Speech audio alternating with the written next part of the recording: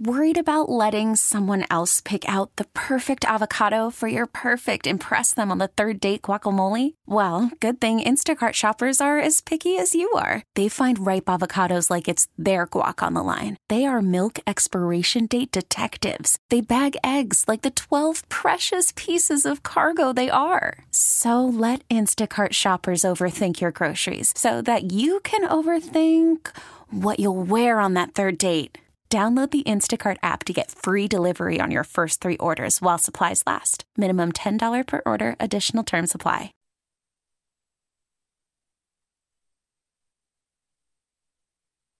.3 FM HD2. Oh, good luck with that. This is Tom Fitzmaurice with the second chorus of the second. No, second. That's only 2. Second one, yeah. And of our show here, talking about the food scene around New Orleans in every way. And I tell you that every time we get on the air and I start telling you how we will cover any culinary matter that is thrown in our path. And we have just done that again. We're about to do that with someone who we're switching now, Darina, from Thanksgiving, which is a traditional American holiday, since you know nothing about that because you are from Ireland. We're going to talk now For about goodness sake. Irish food. I guess. Is it Irish food? Well, we live in Ireland and we serve, of course, Irish food, wonderful traditional Irish food, but also we serve food with influences from all over the world. Actually. So it's global cuisine, as everyone is doing. Yeah. Our guest is Darina Allen, and she is billed as the Julia Child of Ireland. So you run the Ballymaloe Cookery School. That's right. Where is Ballymaloe? Ballymaloe is Cork. It's in Cork. It's in East Cork, about 35 minutes outside the city. Right down on the coast, and it's not just a cooking school. There's also a country house hotel, and the school is actually in the middle of a farm.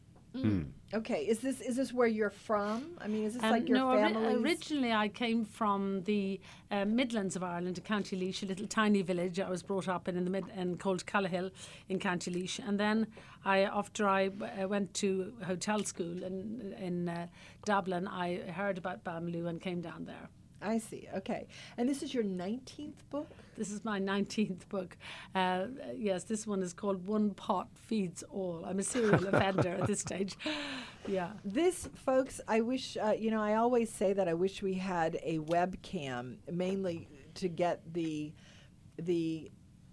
dirty looks that our board op gives us. It would be funny for everyone. But in this case, I wish we had a webcam so that you could see how beautiful this book is. And even the pamphlet that you just gave me is gorgeous. So I don't know who does your layouts and all, but it's actually really, the people who did that got a design award for it last year. It's absolutely gorgeous. You just about have to be, because if you do a book these days about any subject, it better look good, or else you're not going to sell anything. Yes, in the Instagrammable world, it has to look good, and this does, in fact, look really good. So, all right. So, how did you get started? Well, now, you see, I'm at this stage, I'm 71, even though I feel 80 inside. I know. But when I was a child, and my parents decided they'd send me to boarding school because there wasn't a particularly good school near us. So I was educated by the Dominican nuns in Wicklow, south of Dublin, I know Ireland. exactly where that is. That's by the Powers Court Hotel. That's right, exactly. And the Dominican nuns were considered to be very visionary nuns, and they were encouraging us girls, because it was only girls, of course, at that time, to have a proper career, to do architecture or law, or the sciences, or medicine, or whatever.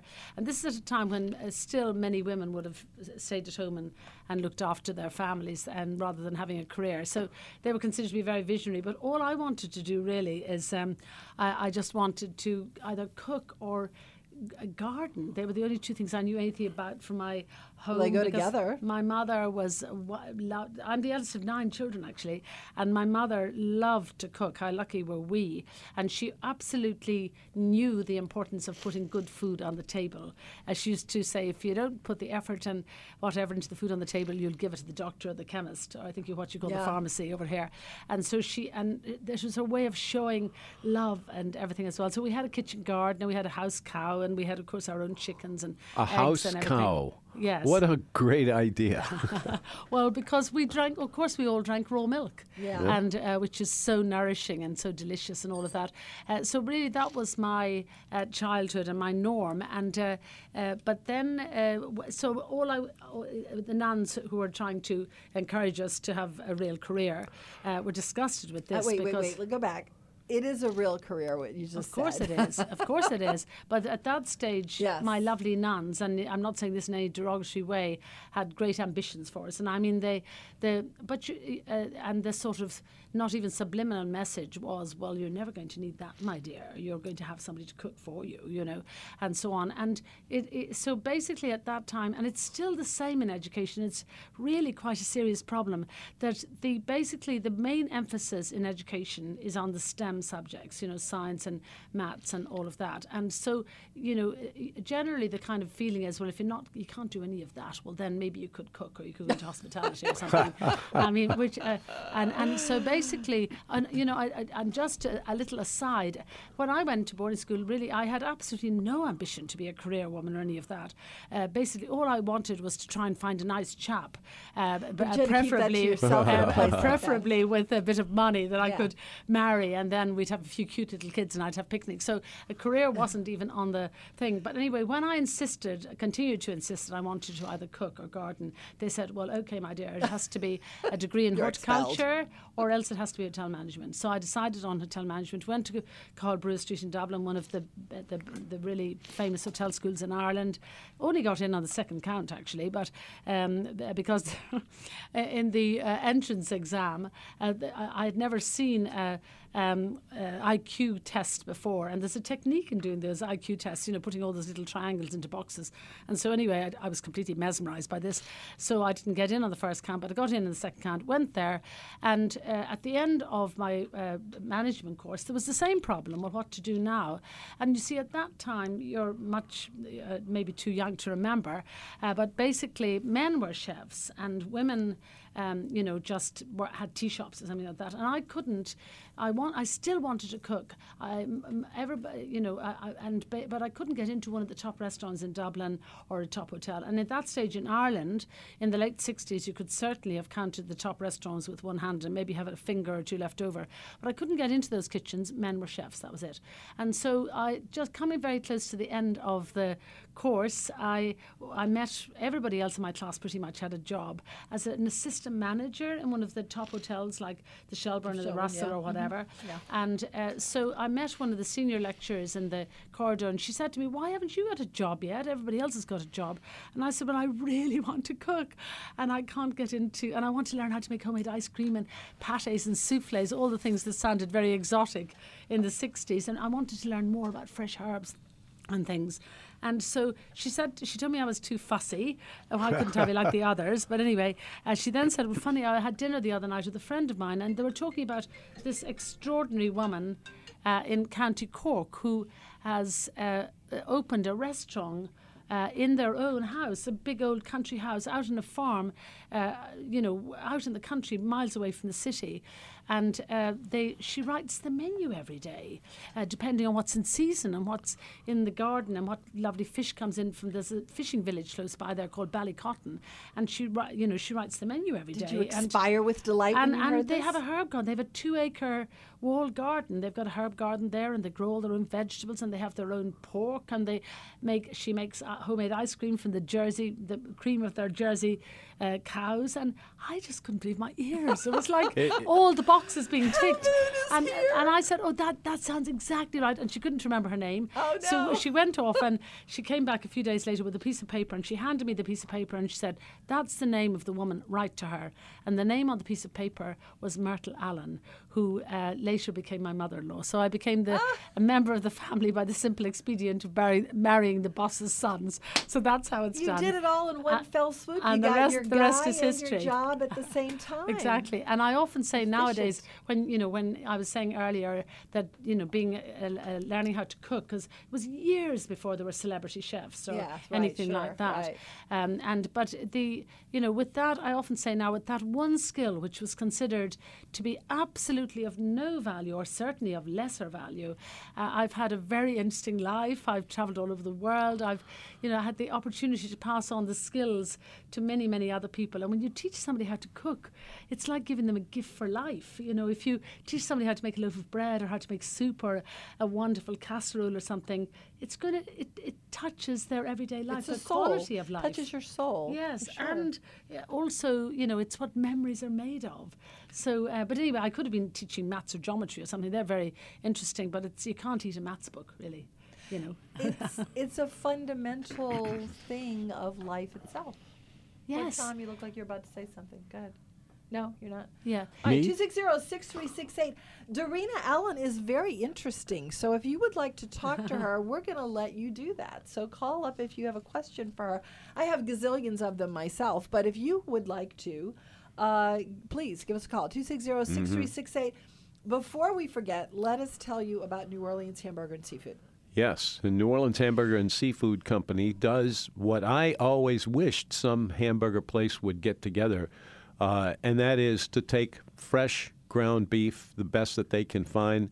They grill it over a really hot fire. This puts a crust on the outside that I find exhilarating, but also they take another step with it, and it's juicy and wonderful in the center. Good little side dishes. And this is just the hamburgers I'm talking about. The barbecue shrimp, a few other specialties. But then you have all of the seafood that they refer to, and you're going to get that pretty well put together as well. Because what you start off with, the hamburger. No, you have the grill, not the grill. No, You have the fried, the cooked to order. That's what I was working up to, is is what you get out of the seafood aspect of this. fryer. And again, it's done to order, crispy, no grease or anything like that. New Orleans Hamburger and Seafood Company, they have 10 locations around town. They would love to have you come in for any of them.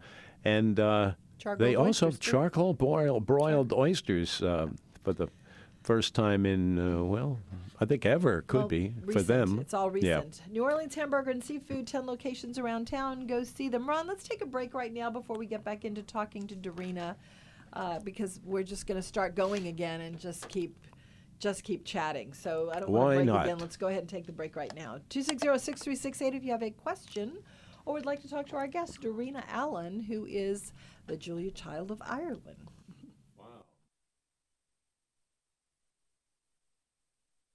Back, it's the second course of the food show, or is it the third? Which one are we up to? Would you The like? second one. The Yes, second, second. okay. Second chapter of the food show. I'm Tom Fitzmaurice. Marianne is here, Hi. and we have a unique guest who has a unique, A wonderful career. a terrific career and a great cookbook, and maybe more than one. How many beautiful cookbook. have you done more than one? 19. This cookbook that I have here on the counter actually is called One Pot Feeds All, and it won't be published here in America until February, actually. Ah. But this is my 19th cookbook, but Wow, many that's of great. my other cookbooks, including Forgotten Skills and Grow Cook Narration, the Ballymaloe Cookery Course, they're all published, of course, over here as well, and available still on Amazon, all of that sort of thing. Her name is Dorina, Darina, Dorina Allen, and you should definitely look her up because I am sitting here talking to her, and I love her exuberance. I can tell that your life is wonderful in Ireland. Well, touch You wood. clearly enjoy everything that you're doing, and I'm sure all that love and passion goes into every one of those books. So I'm looking at this book, One Pot Feeds All, and I can tell you it's a gorgeous book.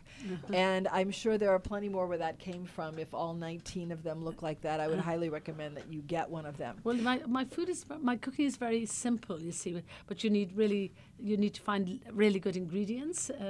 And in this one, I wrote this one, actually dedicated it to all the really busy, heroic young people who are trying to keep all the balls in the air, dashing home from work through the traffic, trying to pick up the kids from the crèche, running into the supermarket, and then knowing how important it is to put something nourishing and wholesome and delicious on the table. I don't know if they do that in Ireland, but they don't do that in America. They go pick it up at the supermarket. Well, there's some people do. Some people do. But this one, you literally can take your one pot, your one casserole, your one roasting tin, put lots of good things on it, toss it around in some lovely extra virgin olive oil or something, a few little fresh herbs, pop it into the oven, and then you have a little glass of something, chat with the kids, and then put it in the centre of the table, everybody tuck in.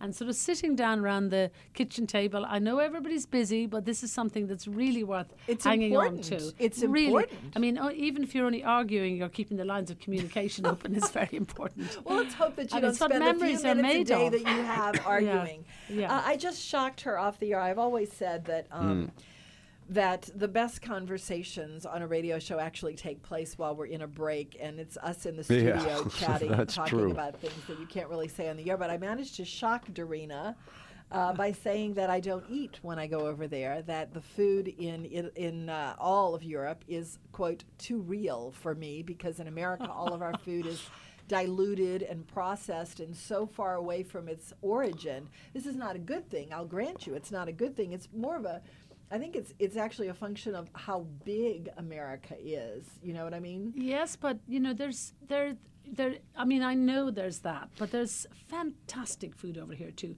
And the more and more, there's a real growth in small farmers. I mean, Yes, it's actually that is a things new- but that's going a back. new thing. That's it's a a new fairly new thing, thing. and I've only been in New Orleans since this morning. I came in close to noon. I had a delicious. Sort of brunchy lunch with real food, really delicious food. I think it was called Molly's Rise and Shine. Is that right?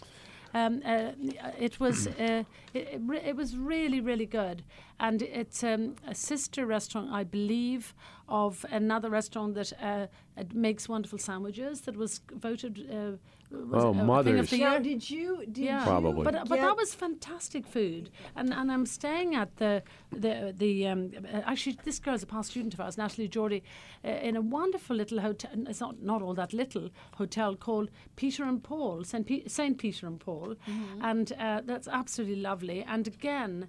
Really, really good things to eat and everything there. So that and of course you have the farmers markets. How old did you say that you were? How old did you say? 71. She is a going hip on 70 18. Listen to her list. She is a hip I'll say. 71-year-old. She's staying at Peter and Paul and eating at Molly's Rise and Shine. It just doesn't get hipper than that. The only Oh, really? Am I hip? That's the good. I only- like to be hip. Yeah. the only thing missing here is the Brennans.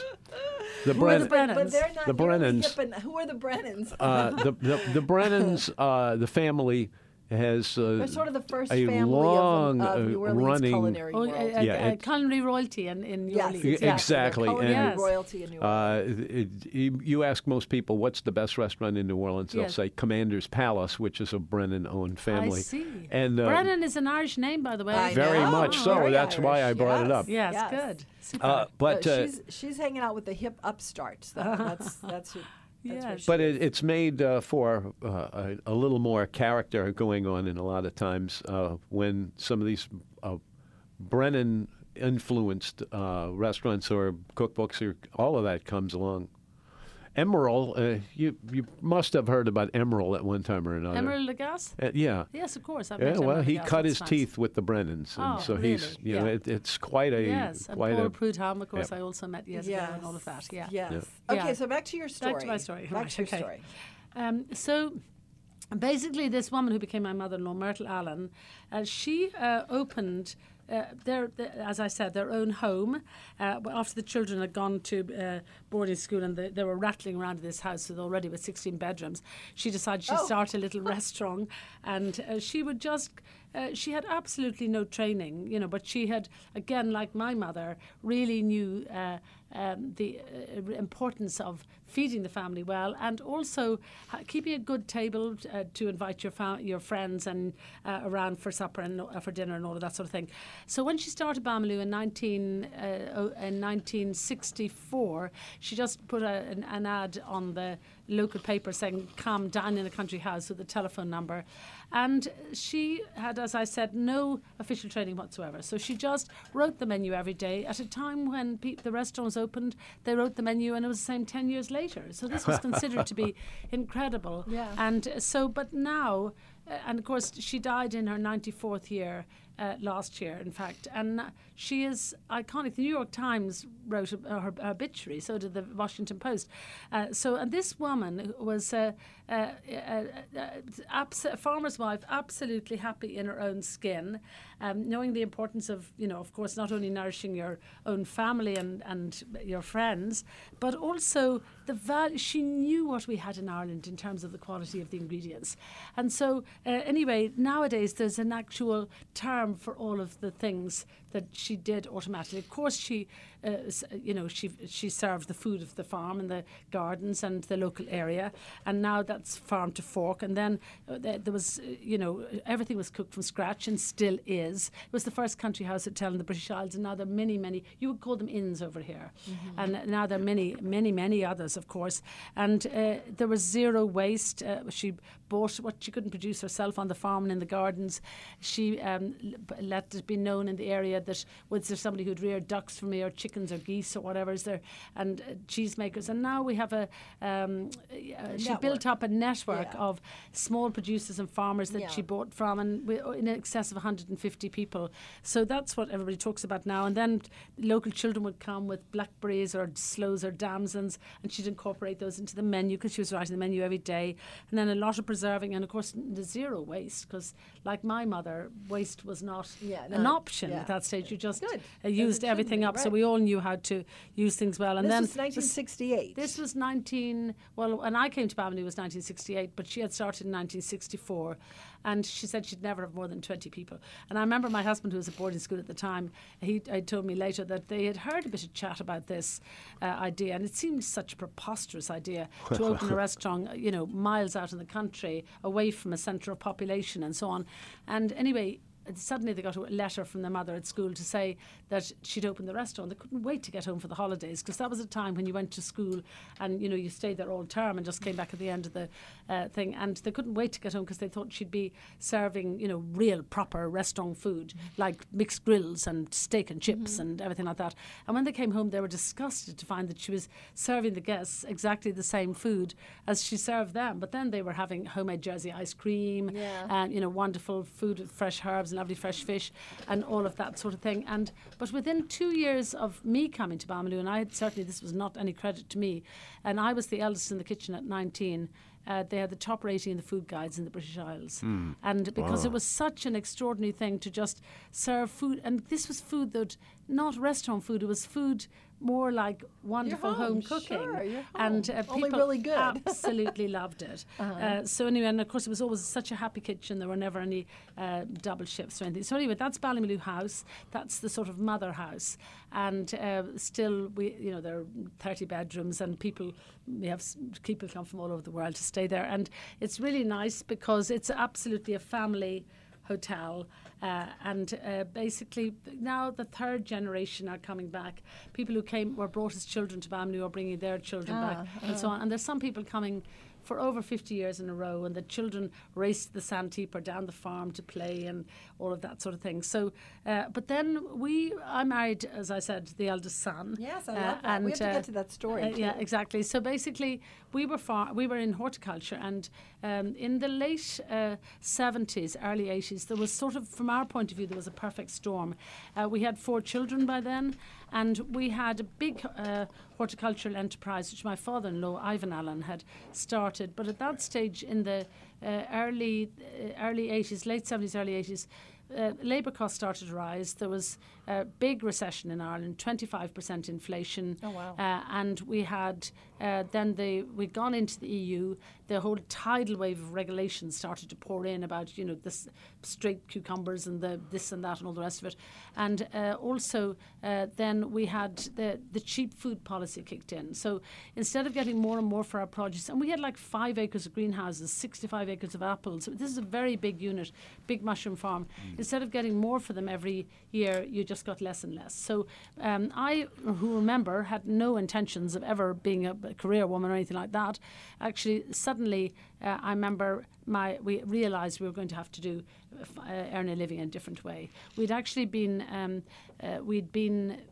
selling our produce to the wholesalers. That was the way that it was done at that time. And then I remember somebody said, forget about the wholesalers, go to the supermarkets. You know, they're the thing of the future. And I remember after, you know, then they always seem to find some way of not paying you what they said or sending it back and all of the rest of it. It's a way of happening.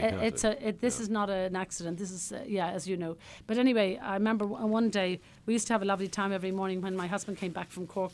The children were gone to school and we'd have breakfast together. And I remember one day he came into the kitchen door looking even more despondent than ever. And he said, I don't care if I have to crawl on my knees. I'm never doing that again. We have to find another way to earn a living. So he put me out to work.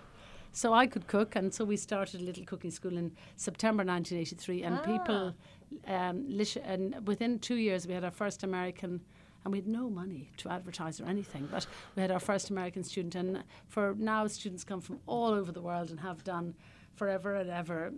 The school has been operating, since 1983. To do the math, it's nearly 40 years, I suppose. And so at the moment there are 11 different nationalities at the school. How many people? How many students? 66 students. Oh, wow. And we have one teacher with every 6 students. It's an on-farm cooking school. So that's in the middle of a 100-acre organic farm. So this is... Do they live on the farm? They live on the farm in lots of our converted cottages around the farm. And they come literally because there are 11 nationalities there at the moment, but we've had up to 16 nationalities. And we have... I must tell you, we have so many romances as well. Because everybody's heart is to the topic. I reckon we're better. You're the original. I reckon we're better than Tinder any day. You're the original. And I'm sort of not joking in a way about that because it's so lovely. 3 different students, past students, brought another student that they'd met on a course, you know, it could have been 5 or 6 years earlier, back to the school this year to propose to them at the school. That's wonderful. I mean, how sweet is that? That is. Yeah, but anyway, so that's it. The school is in the middle of this. We're so lucky. So we have acres of... We still have an acre of greenhouses. There's we use like a protected garden. We have our own cows, so Jersey cows. So a little small herd of 8 or 9 cows. So the students can learn how to milk the cows, how to make butter, cheese, yogurt. We have a wonderful bread shed where they learn how to make a real, proper natural sourdough and all of that. We do a lot of fermenting, foraging. Foraging. And lots of forgotten skills courses like how to cure a pig in a day and make salamis and charcuterie and everything. How to build a smoker and smoke your own food. Our main courses are 3 months long. It's like gastro boot camp. But we also do day courses and weekend courses, when short the courses come as well. Over looking for something to do. Or and we do bespoke courses, of course. People bring groups and we can put a combination of gardening and cooking and all of that together. We do sustainable food production courses, which is so that's all. And then we do days, weekends, weeks, and 3 months, and we do 5-week courses as well. And then also we. There's a combination of and the students then love it because they can go out with the gardeners in the morning to pick the produce, and they do, or they can go out to the bread shed and so they can go and pick collect the eggs and bring them in and then they're snapped up all over the world. They come out and they go straight into restaurants and catering businesses or write about food or whatever. So yeah, it's great. You know, I really, really wished that I had the webcam not for Doug's face, but for her face, because I don't know if you have this experience very often, but sometimes you are talking to someone and they just exude, I love my life. And I love to be around people like that, and that's what Darina is. And who wouldn't? I mean, listen to what she's talking about. Darina Allen is our guest, and she's talking about her wonderful life in Ireland. Please give the websites for the hotel, for the school. It's Ballymaloe, BALLYMALOE, and that's www.ballymaloe.ie for Ireland. And then our one at the cooking school is cookingisfun.ie. Okay, I'm going to have her write this down. Yes. And if you tune into nomenu.com tomorrow, there'll be a synopsis of the show. and you can listen like we've been doing, and there'll also be links to both of these places for you to look it up. 260-6368. If you have a question for her, I might let you ask it because I'm so fascinated. I just want to hear her talk. But we will be back after we take a break. You're listening to WWL 105.3 FM HD2. Thank you. Looking around and just completely delighted by what we've had to listen to today. Thank you very much. Dorina Allen is our guest. Yeah. All the way from Ireland. How long are you going to be here in town? I'm just here only, sadly, for 2 nights, and then because I've been in Dallas actually for a few days, and I just flew down today, and then I'm going home via New York, and I'll be back home on Saturday. So so when did you leave Ireland? I left Ireland nearly 2 weeks ago because I was in London to do several events for 4 days, and then I flew to Dallas and then down here. I've never been to New Orleans before. Oh. I'm absolutely enchanted. I've only been here It's very for European. a couple of hours. No, but I mean, Natalie, whom I'm staying with, she actually drove me backwards and forwards through those wonderful tree-lined streets with all those timbered houses and all those little porches and verandas with people sitting out. And, no wonder people say New Orleans is so beautiful. Yeah. Well, it is. It is the most European city in America, for Really? sure. Yeah. I think it is, yeah. And I have been around a little bit. Let's go to Norman. Let's see if Norman has a question for Dorina or a general question, because she's just here for a little bit. Hi, Norman. I'm sorry. I intruded on y'all. I just want to find out about prime rib and choice, and that just general information on what's the difference between choice and whatever the other one is. Yeah, here's the story. Do you have different cuts of beef, as I'm sure you've recognized that Right. it's used for right off the bat, but you get different results from different cuts of meat.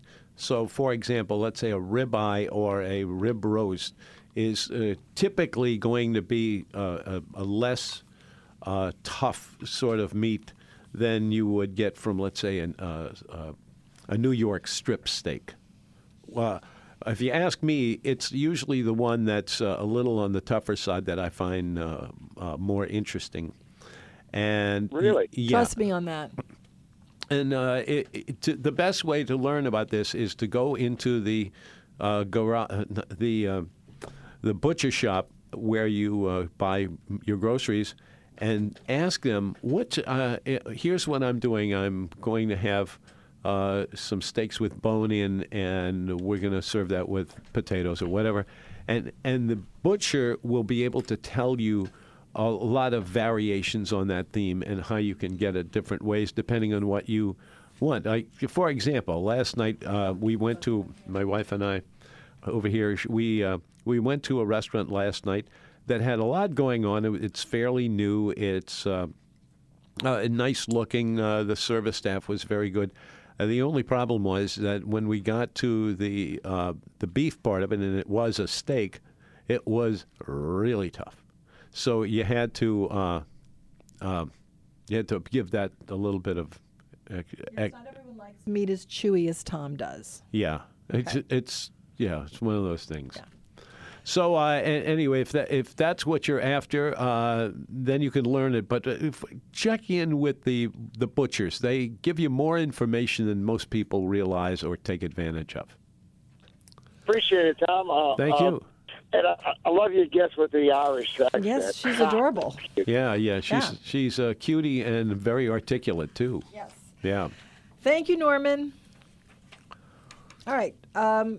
We're going to talk about the importance of teaching children to cook.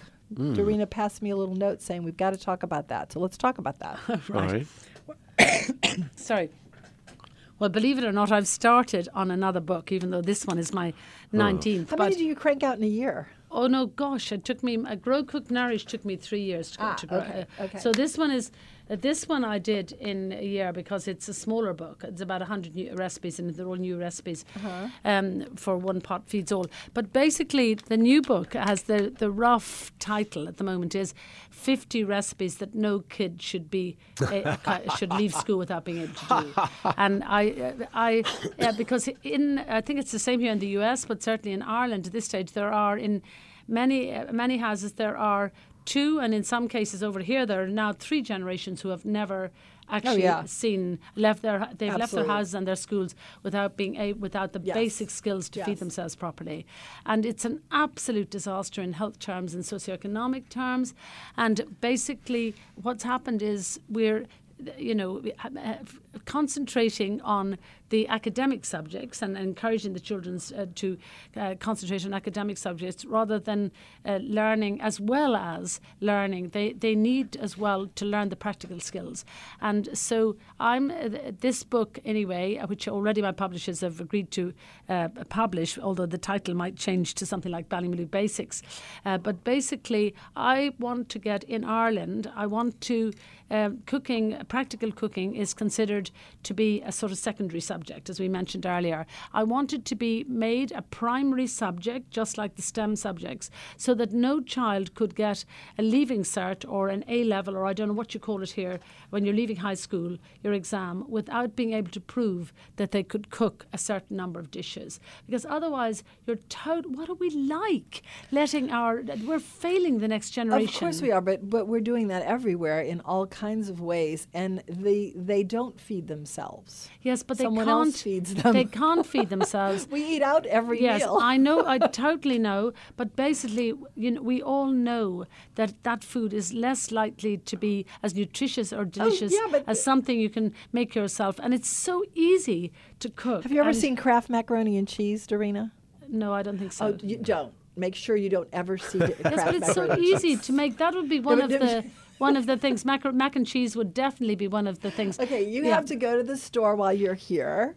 I don't think I need to, do I? No, you just to give you an idea of what sort of uphill battle you're going to have with this concept.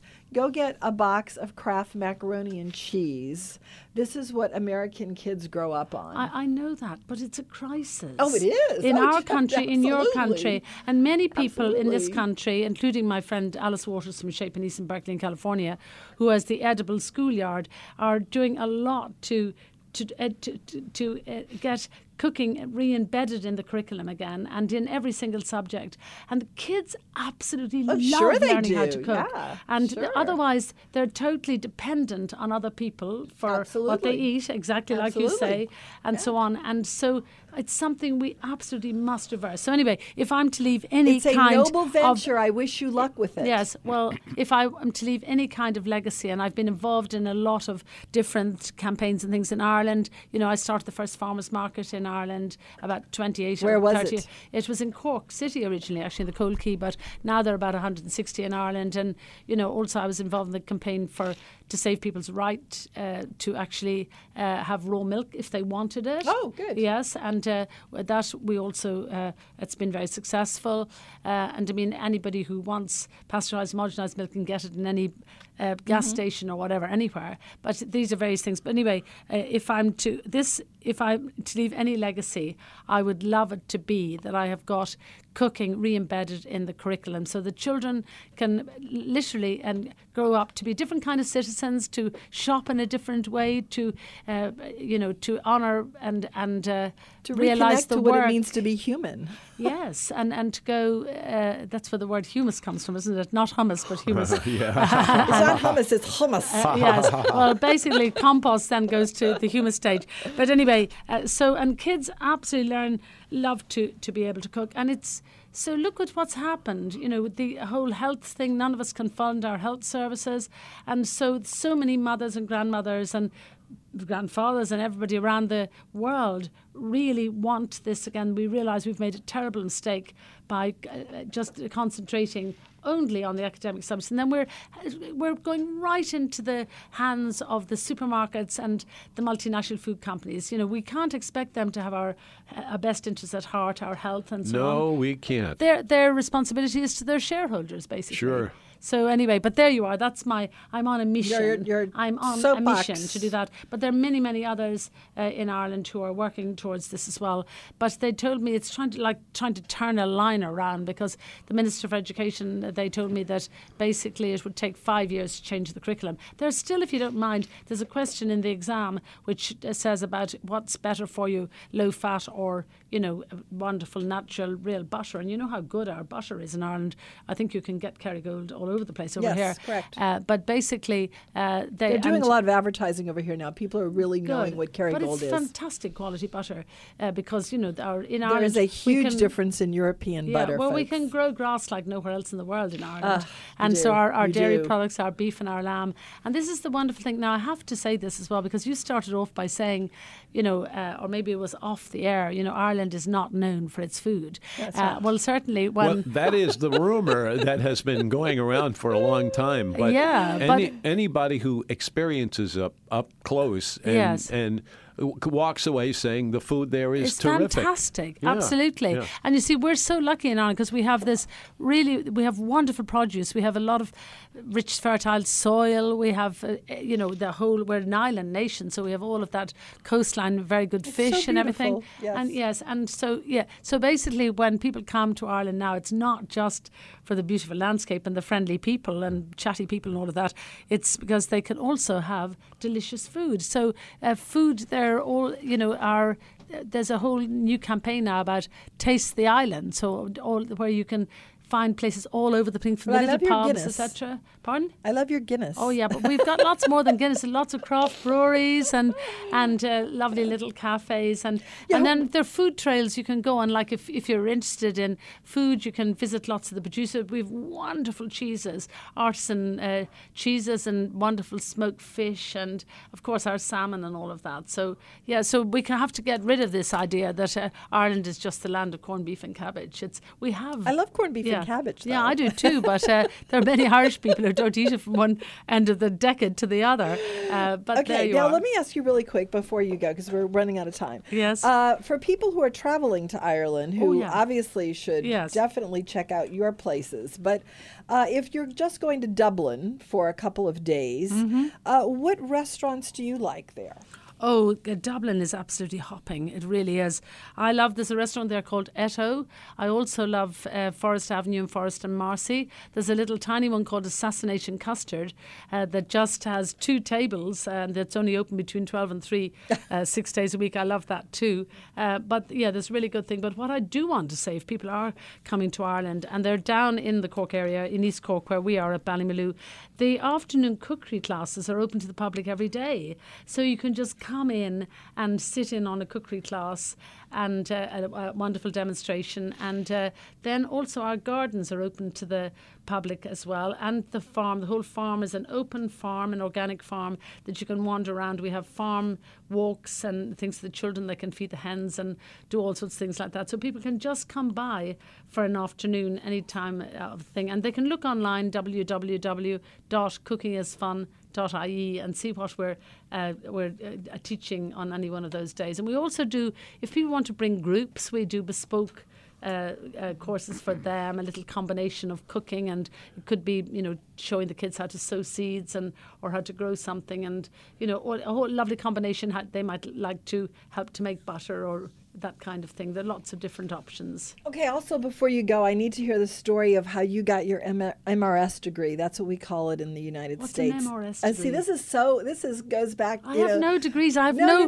The MRS is the Mrs. degree. So you said you were looking when you were in school, and the nuns kept shifting you over into all this math and science, and all you wanted to do was find a good man and and be a homemaker. So you stumbled on him when you went down to the cooking school. So how did that happen? I just want to hear your love story. Well, basically, I'm a chick. What can I say? On the very first day, actually, he was the first person I met when I came to Ballymaloe.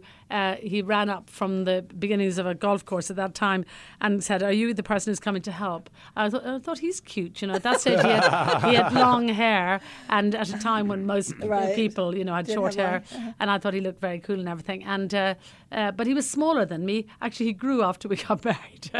But anyway, all that summer, he was always really sweet and nice to me, but he had one girlfriend after the other all summer. No. And in the winter, there was nobody else around much. So there you are. And So you saw your chance I and fully you took believe it. in the way to everybody's heart is through their tummy. So I used to cook the family supper every evening as well, or a lot of the time, and we always would have fun. So that was terrific. Well, we've been, if he can stick me for another couple of years, we'll be married.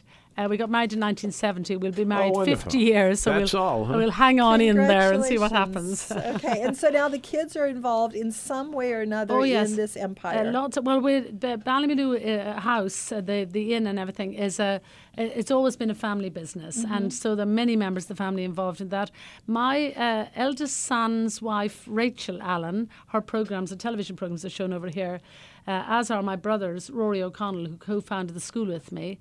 They're shown on they're on TV PBS. in America? Yeah, PBS. And so my eldest son, he kind of manages Rachel, Rachel Allen, his wife, who writes cookbooks too. And then Toby, the second one, is he is the general manager at the school with us. And then our two daughters, they just look after their children. And when they, at the moment, they love doing that. And then when the children have gone to school and so on, then they will pick up their career. One of them is one of our daughters is a portrait painter actually, and the other one actually has done horticulture. So my husband has lots of hope that she will come in and help him on the farm and gardens as well, because as I said, we have extensive farm and gardens that are also open to the public. Okay, and the grandkids are also getting into this now? We have grandkids from 20 down to 3, and the youngest one, Jago, loves tractors and diggers and so on. So we're hoping that he might be We know how that goes. What about the other ones? Are they getting into this? The other ones are all of them can. All of the bigger ones can cook, and they'll all do the 12-week course and so on. So one of them sings. Actually, do you know who's my cousin? Is Ronan Tynan. You know, one of the Irish tenors. You may not know his name, but he just sings over here and so on as well. Anyway, they're all, you see, they're quite young, a lot of them. They're still at school, but they one of them writes her own songs, and it sounds like Willow you've got does. quite a few legacies going already. All right, so you've got another minute and a half. What's the message that you want to leave us with? Well, now what I'm trying to say is one of the books I wrote was called Grow, Cook, Nourish. 3 years' work went into that book, and it's probably the most important book I'll ever write. And what I was saying to people say is, for goodness sake, let's wake up and take back control over our food.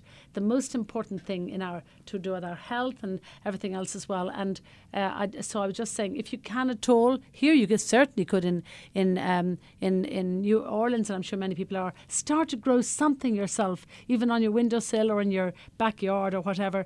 At least you know what's not in it. You know there are no chemicals and so on. And the satisfaction of sowing a seed and waiting for it to grow into something you can eat, and it just transforms everything. It's a cycle of life. And it's the fundamental cycle of life. And kids, if you plant seeds with children, they will eat everything, absolutely everything. As well as that, with radishes, you eat the radish, you eat the leaves, of course, as well. With the beets, you have 3 vegetables rather than 1. And if you grow something yourself, I can tell you'll eat it slowly. You'll want everybody to know you grew it. And as well as that, you realise how long it takes for something to grow. Like it takes 3 months from the time you plant a carrot, the seed of a carrot, until you can eat it. And then they have a whole different attitude to food, and they want to hug every farmer they see. It's a fundamental concept thing of life. All right, exactly. We are out of time. Thank you so much for coming. Not Darina at all. Allen, It's been a real pleasure. I'm so glad that you came. I mean, I just found out that you were here a couple of days ago, and I said, yes, let's have her in. And I really invited you because I wanted to talk about my own experience in Ireland, but I have nothing to say. I just want to listen to you. So anyway, thank you for coming, and have a nice trip very, back. very much. And Thank you. I totally admire you. Thank you. That's it for us. The end. We will talk tomorrow. Actually, I will be here tomorrow all by myself with Gregory, tasting Beaujolais Nouveau, WWL 105.3 FM, HD2, New Orleans. It's coming up on 5 o'clock.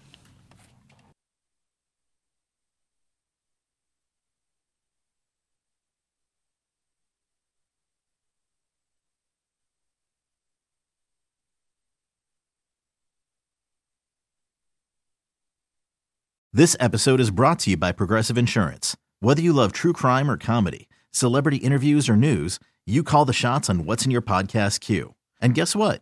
Now you can call them on your auto insurance too with the Name Your Price tool from Progressive. It works just the way it sounds.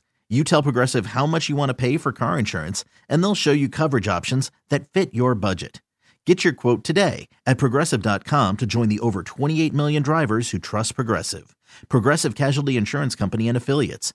Price and coverage match limited by state law.